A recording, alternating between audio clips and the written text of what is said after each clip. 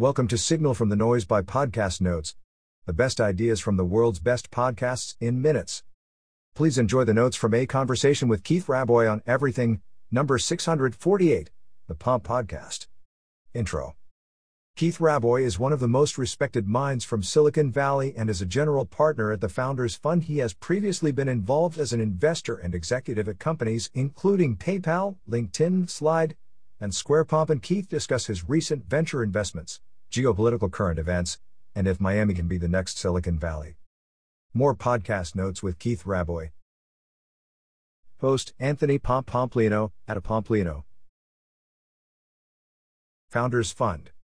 How do you think about investing in portfolio construction with such a large fund? Invest enough money in exchange for enough equity where they don't have to raise another round of capital. Worked with DoorDash Investment. Be involved with founders to align personal/business incentives. Knows emotionally within a year if a company is going to be a successful venture investment. Used to evaluate valuation increase and rate of increase as success metrics, but lately hasn't used it as a proxy for success in the given market conditions.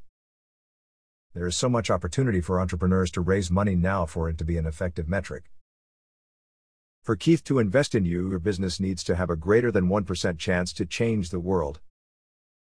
Started accelerated investing in crypto-focused companies, 5 to 10, including one that plans to reinvent the music industry. Music fans will be much more involved collaboratively, economically, and socially with their favorite artists. Open store. Almost no businesses on Shopify are venture backable or debt financeable.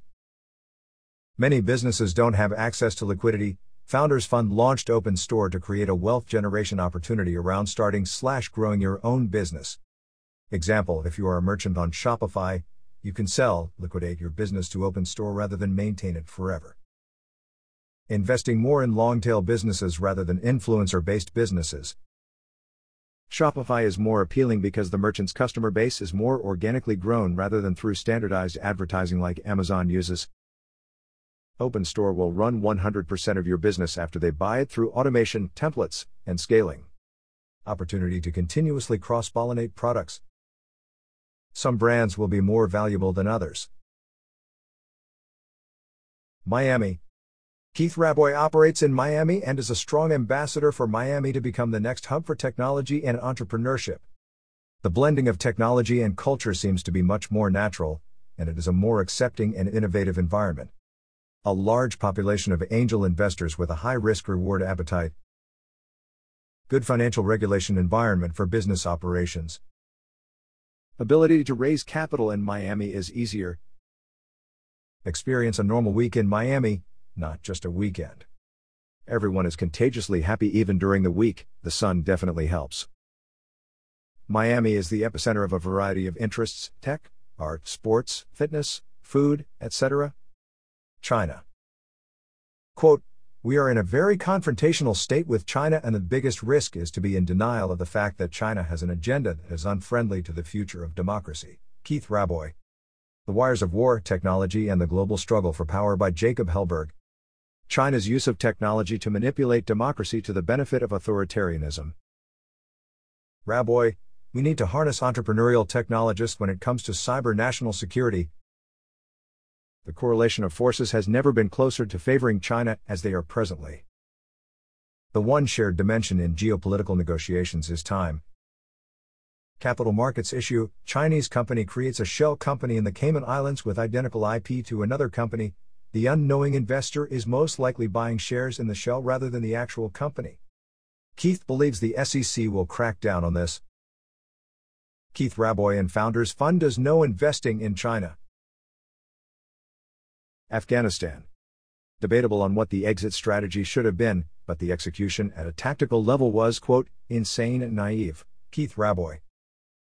The left historically has had significant tolerances for abuses against religion, sex, gender, etc. overseas.